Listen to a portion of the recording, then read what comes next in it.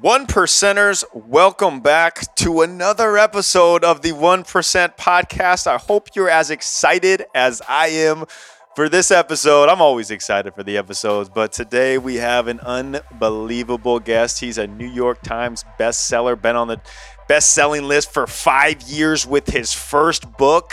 He actually graduated from the University of Chicago in 3 years, Duke law degree, went into law, got kicked out of law, literally kicked out of law, went to work for his dad, got fired from his family business, like literally everything turned upside down on his head. He reached out to publishers just through emails that he'd been writing and putting together as a book. It was turned down thousands of times, thousands. And he'll go more in depth on this story and just all the different pivots that he's had to go through his life to get to where he is. That, ladies and gentlemen, is Tucker Max. Tucker is one of the most genuine, real, authentic people you will ever meet. Trust me on that. He's not afraid to tell you how it is. I mean, not in a mean way, but he'll be completely honest with you, and that's what this world needs people like Tucker, who is very honest, and just a absolute blessing to have him on the podcast. You're going to really enjoy this episode. You're going to take a lot away from it, and you're going to understand that, hey, if you want a goal, if you want to achieve a goal, you absolutely can. So 1%ers, buckle up, because here we go. Super excited to share with you guys that my first book, Pivot and Go, is on pre-sale now. Amazon, davidnurse.com, Pivot and Go. It's about making mindset pivots, small, slight changes in your perspective, little shifts that can change your entire perspective on life. It's based on 29 days, 28 to make a habit, 29 to make a lifestyle. There are 29 chapters, 29 mindset pivots that will absolutely have you coming out of there with extreme joy for the life you live, passion for the mission you're on, and confidence in who you are. So it would be awesome. If you could support the book, check it out. Let me know what you think. I'm going to be sending out a free autographed copy in the next month as well. It's on Amazon pre-sale. It's on davidnurse.com. Pivot and go. Tucker Max, welcome to the 1% podcast. Great to have you on, man. How are things in Austin, Texas for you during this quarantine? Things are good, man. Things are good. It's Africa hot in Texas, as it normally is. But other than that, it's fantastic. Love it. Love it. And you do, I mean, I know we can't see this on video, but you have one of the coolest backdrops of Zoom I have ever seen. You got about 14,000 books in there. Love it, man. Have you read them all? Yeah, no, maybe about 2,000. I've started most of them. That's all I don't finish books that aren't good. So like maybe 2/3 I stopped at some point. But yeah, they're like, they're all of them I started pretty much. I love it. When I send you my book, if you get through the first half of it, I'm going to consider that a success. If you can even get through half, that would be. There it is. I almost never make it halfway and don't finish. I usually stop like in 3 pages, or I finish the book. Because you can tell pretty quickly, man. Right. You know what you like. I love it. Well, let's talk about this time that we're going through right now. Everybody's feeling stuck. It's something that nobody's ever seen before. And you've made pivots in your life. Like, I'm really big on when one door closes, 4 open for an opportunity to come. Talk about like the biggest pivot that you've had to make in your life, or multiple pivots. Dude, I've had so many. I know. I've studied you, man. I don't even know where to start. The biggest pivot. I have to be. This is kind of a cliche answer, but it's just there's a reason why. The biggest pivot probably would have to be fatherhood, parenthood. Like that was, and you think you understand before you have kids, but then kids come and it's like, even if you were right intellectually, you don't understand. Like you cannot understand what it's like. And the thing that my kids are like a forcing function, man. Like they make me see who I really am and see the consequences of my actions, because they're reflected on them, you know? So like, if my son is like yelling at his sister and punching her, it's like, oh, like he saw that somewhere and it wasn't on YouTube. Like anyone who blames video games or other stuff is just trying to absolve themselves of responsibility. If he's being angry and yelling, it's because he saw me do it, or his mom, but in our house, me, because mom's not like that. And so like, or whatever. There's a million examples. So those have been I have three. Those three, but especially number one, man, really made me change, really look at who I was, and then as a result, of course, change. That's perfect. And so you're saying, me and my wife, we've been married a year, and we're getting a puppy here in a month. So is that buying me 2 years until I have to start having kids, and then I have to start going through all these life pivots? Like, I felt like I've been through enough life pivots as it is, but dude, puppies are great starter children. Nice. No, okay. I'm serious. Like, I had a dog. Her name was Murphy, and she was the greatest dog that ever. I mean, she was a regular dog, but for me, the greatest dog ever. And like, that dog taught me how to love, and that dog taught me how to be responsible. And that dog taught me so many emotional lessons that my parents did not teach me. Were emotionally unavailable, and they didn't teach me. And that dog did. And like, if I had, oh man. She died the week after my first son was born. It was crazy. It was like she's like, okay, I'm gonna get you to your kid, and then my job's done, and I'm out of here. Right? Passing the torch. And it was so nuts, man. But yes, dogs are fantastic. How old are you? 33. 33. How old's your wife? She's 29. Yeah.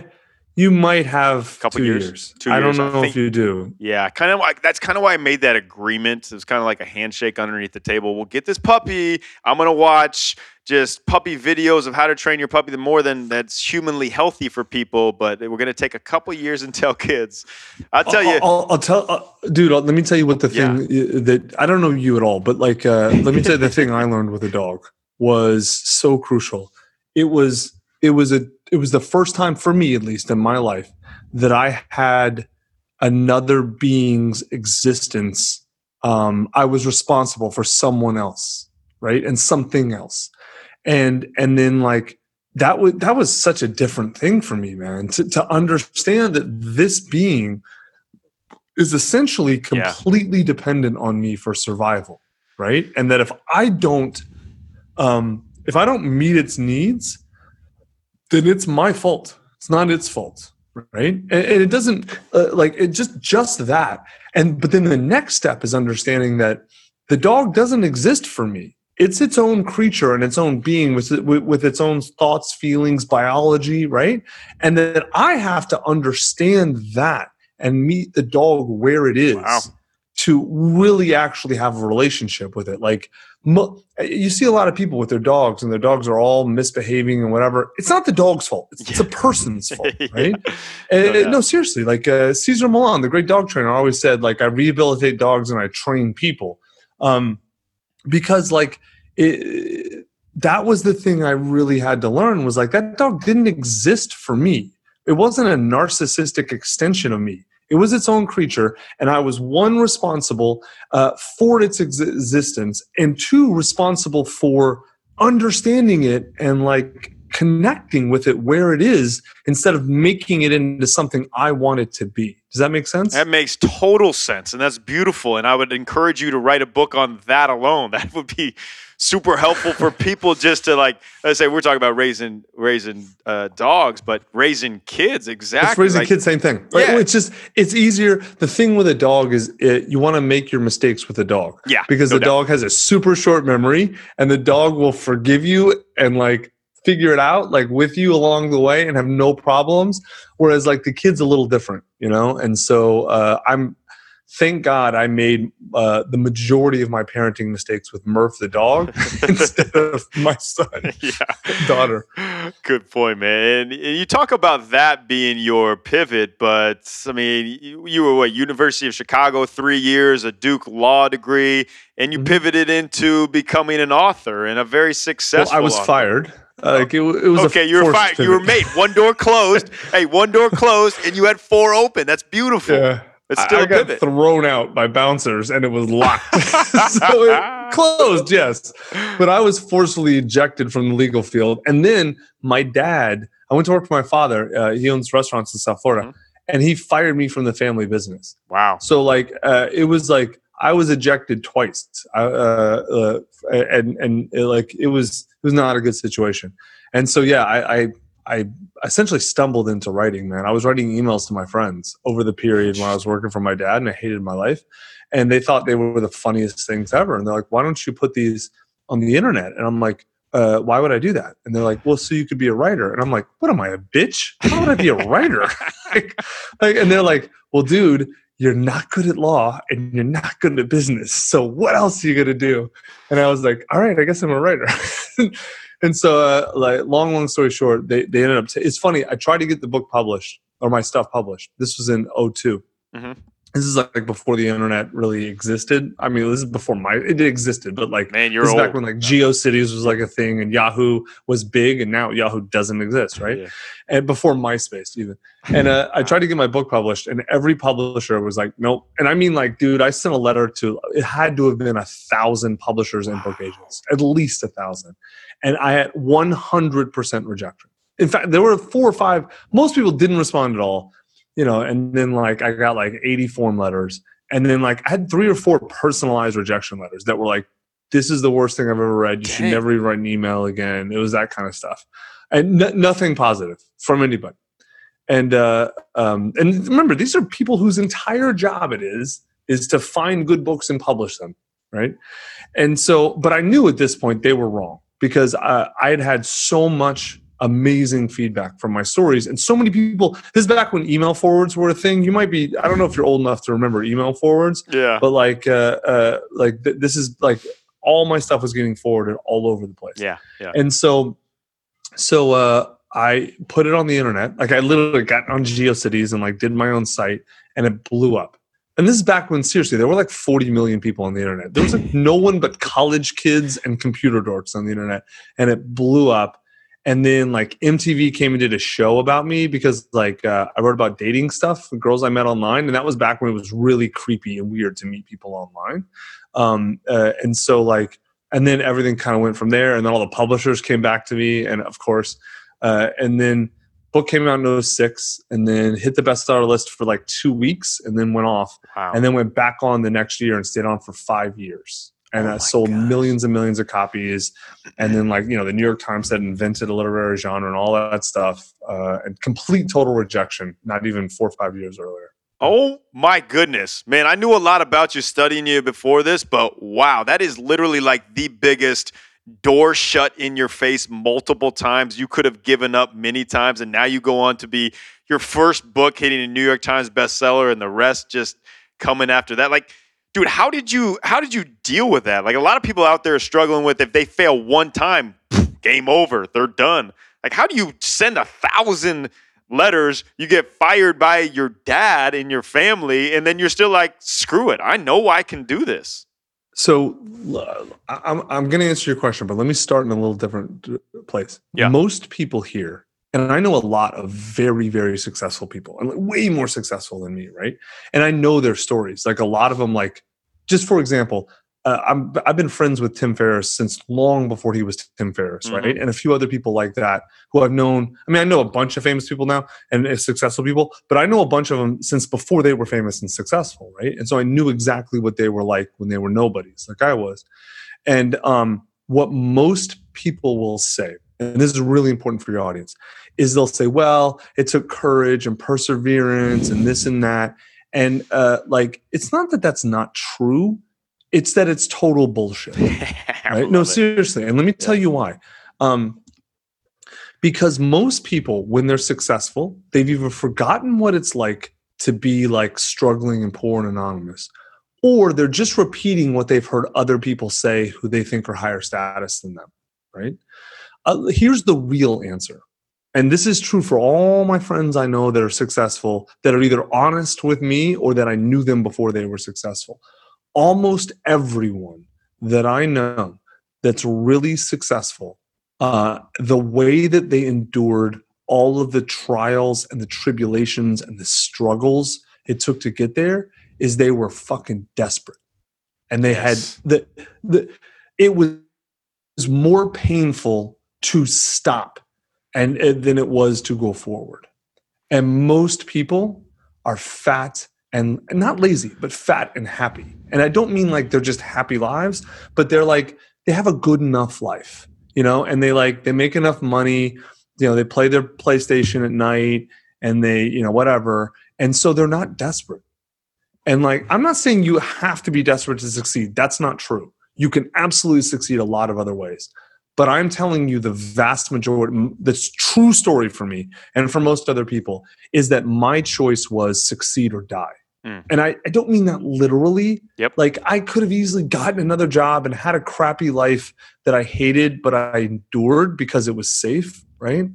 But the fact that I got lucky in a way, and this is going to sound weird, I got fired from the legal profession after 3 weeks as being a lawyer, which is like almost impossible. It's unheard of. I was.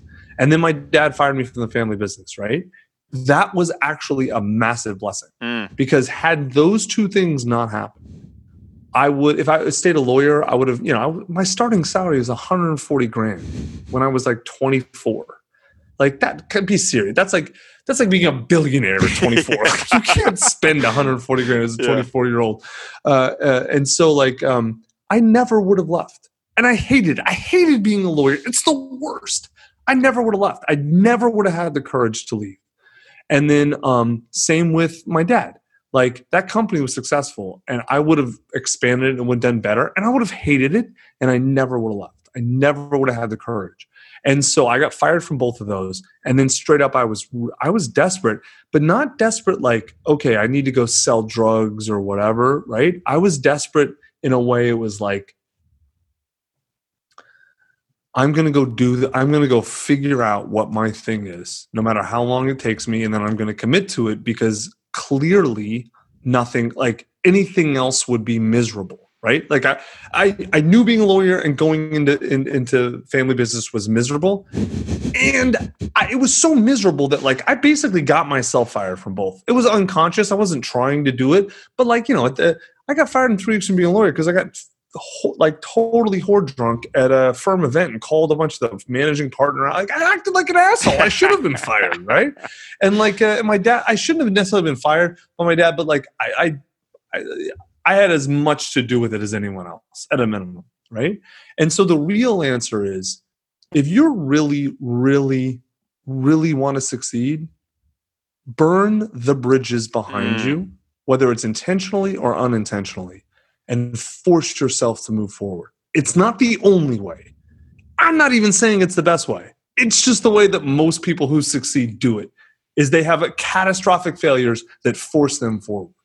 Man, that is so good. I love it. Like, succeed or die. I mean, basically, you're saying the enemy of great is not bad. It's good. It's good. And it's settling for good, man. And you're preaching, like, I preach it to people, like, don't ever settle through. I mean, you went through it. I went through it on being an NBA coach, and then the next year I was fired and had nothing going for me at all and had to pivot and had these doors closed in me, but I wanted it so bad. And I mean, that's... No, but hold on. Here's the thing. I'm not saying don't settle. And I'm not saying, I would say anywhere from 50 to 70% of people are okay with just a normal, regular, mediocre life. Yeah. And if that's you, cool. Right. Anyone who judges you for that, like, fuck those people. Like Gary Vaynerchuk's a good friend of mine. I love him, but I can't stand his hustle porn bullshit. And I tell him this all the time. I'm like, stop telling people they need to hustle. That's bullshit. They don't even know what you mean, number one. And number two, if they're happy or not even happy, it's not that they're happy. For most people, they are not going to change until the pain of staying the same is greater than the pain of changing. And for most people, the pain of staying the same never gets bad enough. And if you want to sit there, cool, do it. But stop asking about success and stop talking about success and stop wondering why you're not successful and stop. Just accept, I've decided I'm not going to change, so I'm going to sit here and essentially count the hours until my death. Cool. No shame in that. Just stop listening to this podcast. Like, for real. Like, go watch some porn or some video games or something else that atrophies your mind, because this isn't for you. This is for people who want to move forward. There is no shame in either path. Just pick your path and then commit to it, Right, and be content with it because you chose that path. We have the opportunity to choose this, and exactly. One thing if you're gonna go forward, stop telling yourself, "Oh, well, like what a lot of people do, it's like and I've seen this because I've done it a lot, is they consume all of the content and they listen to all the inspiration and they buy all the gear and they don't actually move any heavy weights. You know, like Ronnie Coleman said, everyone wants to be swole, but no one wants to move no heavy weights, right? Like, don't stop. Just stop fucking listening. Stop wasting your time, right? If you're not actually going to do it. If you're not going to do it, go. And if you are, then start. And that's it. What I love about you is basically you are the epitome of what I talk about is living the life you want to live without caring how anybody else wants you to live it. And when you do that, when you detach from society and what they want, like you become really attractive. Like I'm loving this conversation because you're an outside the box thinker. You don't say the fluff and the, oh, I hustled, or I had this or this and that. Like, I was desperate. I told the truth. Desperate. You told it exactly. Yes. And that's what here's the thing, man. Most people either they're not self-aware enough to know the truth, or they're afraid to tell the truth. Even like successful people. Like I can name a bunch of friends of mine who are way more successful than me. And in private, like they come over to my house and we have dinner and they say all these things. I'm like, why don't you say that in public? Like, oh, I could never do that. And it's like, it's funny because I do. Like, I say that stuff. Yeah. And they're like, yeah, but you're different. Your brand's different. I'm like, my brand is just me. Genuine. It's being honest. And and look, to some extent, I get it. Right? They think they have to play the game. And to be successful at certain games, you have to lie. You know, like that's just the lying is part of it. Imitating others is part of it. I just decided that's not the game I want to play. That I don't want to. Winning that game gets you nowhere except being a liar.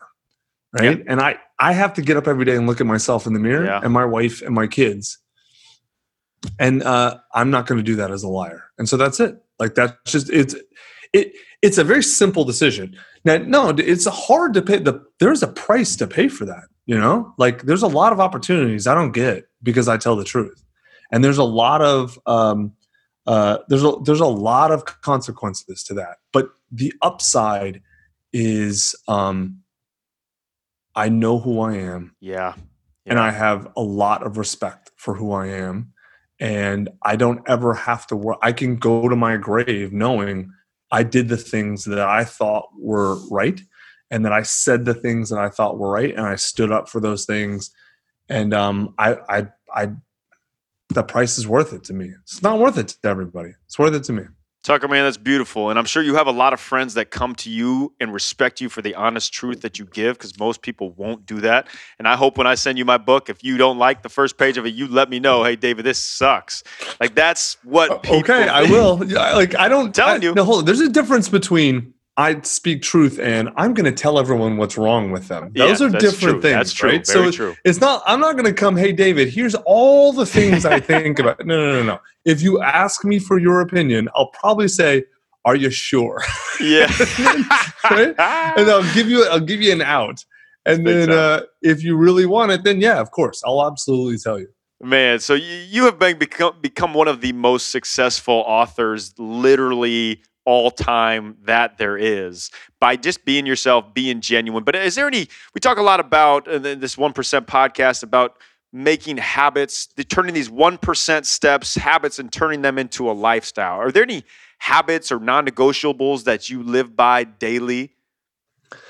So you probably teach this. I guarantee you teach it in basketball. But like the things that I found are the more I focus on the fundamentals, the better, right? So and the fundamentals, number one is sleep. Like I really, really focus on getting as much sleep as I can. I need at least 7.5 hours, ideally 8 to 8.5 if I've been working out a lot, right? So that's number one. I never cheat myself on sleep if it's all possible. Number two is exercise. I'm like, I'm 45 now, so I'm not like a lunatic about exercise anymore. But like, I do MMA and jiu-jitsu like 3 times a week. And then off days, I don't do much. Like I'll do like 10, 15 minutes of like push-ups and air squats, or I have kettlebells. just enough where it's like, okay, like I'm doing it because on my intense days I go intense, and on sort of lighter days I just go light, but a little bit of movement and I'm good. And then actually that's third. Number 2 would be nutrition. Like I avoid as much as possible because again, I'm not like a fundamentalist about it. I avoid as much sugar as I can. I avoid as much wheat and grain as I can, and as many seed oils as I can. So like canola and all that shit. And that's it. Like if I do those 3 fundamental things, then and I do them all, let's just say 90+%, right? Although some people, they kind of have to be fundamentals. They can't cheat a little, or they can't. But if you're one of those people, then go extreme and do it all out. I'm not. I can do it 90% and be fine. That's number 1. If those aren't dialed in, don't do anything else. Yep. If sleep, nutrition, and some whatever your exercise is, it doesn't have to be extreme, just something. If those aren't dialed in, literally do not do anything else because it is not useful. Right? Everything should be about getting those 3 things dialed in. Then from there, emotional health is number 1 for me. And so there's a lot of things that I do there, psychedelic therapy has been game changing for me. I do a lot of energy healing, like which I can explain what that is. I acupuncture once every 2 months or so. I mean, I have a whole sort of what do you want to call it? Like a self-care sort of thing. And I didn't accumulate it all at once. Once I had my fundamentals, sleep, nutrition, and exercise, then I would just add things. And then I would tinker until I had it right, and then add the next, and then add the next, and then add the next, right? Which is why I'm 45. I have 12%, 10% body fat. I'm in amazing shape. All my metabolic markers are incredible. I'm rich and happy and healthy. And I haven't really done a whole lot in terms of like, oh, here's all my tips and my tricks, and I have this morning routine, and that's all. Yeah. You can do that if you need to, but without the fundamentals, it's useless. All of it is useless. Dude, I couldn't say that any better. I'm in the same belief and the same exact things as you are with sleep, nutrition, and exercise. And the way that you say it with the fundamentals hits so hard is that's what Kobe was all about. For an hour and a half, every single workout he dribble. He would do footwork. Dude, let me tell you this real quick. I'm good friends with the Warriors coaching staff, and I was able to be around their practices like the year that they were becoming the Warriors, like the really great passing, all beautiful stuff. For an hour, every practice, it was form shooting, it was ball handling, it was passing, it was footwork. Like this is like Steph Curry, Klay Thompson. They're doing the fundamentals. So when people look at that, they're like, should I do the fundamentals or not? Absolutely. It's funny, man. Like you look at Steph's masterclass video. It's like all the double, the 2-handed dribbles and the flashing lights, and it's like that shit's cool. But if it's not on a base of fundamentals, I'm gonna rock you. Once you have fundamentals and you're doing your fundamentals, then add all that super cool high speed stuff. But you don't start with the 2-handed dribble. Like the grabbing the lights shit. If you aren't working on like just basic stuff every single day, yeah, of course. But most people they want to skip to the cool thing because the cool thing is like cool, right? Yeah. Fundamentals aren't fun. They're like, although I'll tell you, you want one trick. Here's one trick. Figure out how to make the fundamentals fun for you. There it is. If you do that, you are going to be in the minimum top 5% of your field, probably top 1%. Yep. I'm so glad you hit on that and hit on fundamentals. And like literally what you're saying is the 1% steps, like doing things other people don't want to do and making them enjoyable. You will find success in anything you do. That is such a great point. Man, before we let you off this podcast, off the 1% podcast, got a few quick rapid fire questions for you, whatever comes to your mind. They can be short answer, long answer, whatever. First one is, do you have any, as you were a very, very strong mindset, do you have any quotes, maybe yourself or others that you live by, that your mantra? Oh man. I know there's a lot. I got a lot of them too, man. The one that always leaps to mind is a famous Roman general went to the Delphic Oracle, which is like what we would consider like a like a psychic, right? And but this is back a long time ago. And the oracle looked at him and said, "One thing, it's up to you." That's And that awesome. was it. And That's I was awesome. like, That's awesome. especially me, man. Like I came from a world where like I didn't have parents that were around very much. Like I didn't have a strong support system. And I remember when I read that like 16, and I was like, that's it. That's me too. It's up to That's me. awesome. If it's going to happen in my life, it's because I do it. And that has been, if I have anything to point to in terms of like an emotional orientation that has helped me succeed, it is high agency. It's up to me.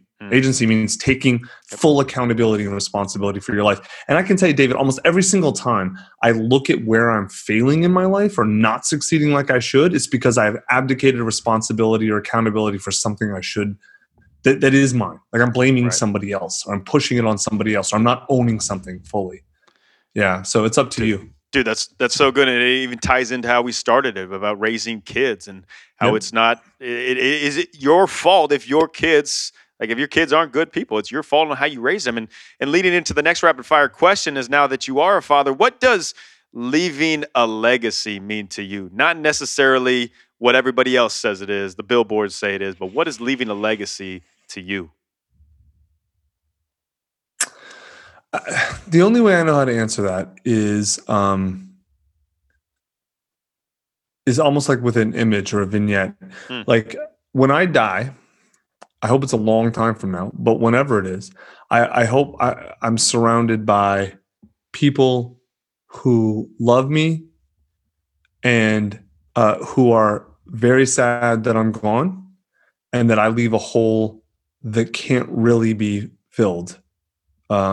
And I don't mean that like the world's worse. I just mean it like what I do and how I existed and how I showed up was so unique. You can't just, you can slide someone else into an executive position. You can't slide someone like Kobe. There's no other Kobe. There's great basketball players, maybe even some better, but Kobe's Kobe, right? And so to me, leaving a legacy is people are there who love you. They're sad you're gone, and you leave a hole. Hey, I think you are doing that right now. You are living that legacy. I've met a lot of very high performers, successful people. You're different than all of them, and I say different in a good way. Like you're definitely leaving that legacy, man. How can we all follow you? Everything you're doing. What do you have coming next? What's the best way so we know everything Tucker Max? Just I'm on all the normal platforms: Twitter, like Tucker Max, Facebook, Instagram. I'm not on TikTok because I'm not 14. Good, thank you, man. Thank you. Me neither. I love it. And I don't like the Chinese government, so. Awesome, man. Hey, last question before we let you off: what does being a 1%er mean to you on this 1% podcast? I think we've already answered the question. I really truly think if you focus on the fundamentals of your field and get really good at them, you almost can't avoid being a 1%er. There you go. Seriously. You're right, man. I love that. I mean, everything you talked about was on that type of mindset. You have one of the coolest mindsets, most outside the box, and you're just authentic. You're real. You're genuine. I know we've never met in person, but I feel like we have, because I love your honesty and realness, man. So thank you big time for coming on this 1% podcast. Thank you, man. It's great being here.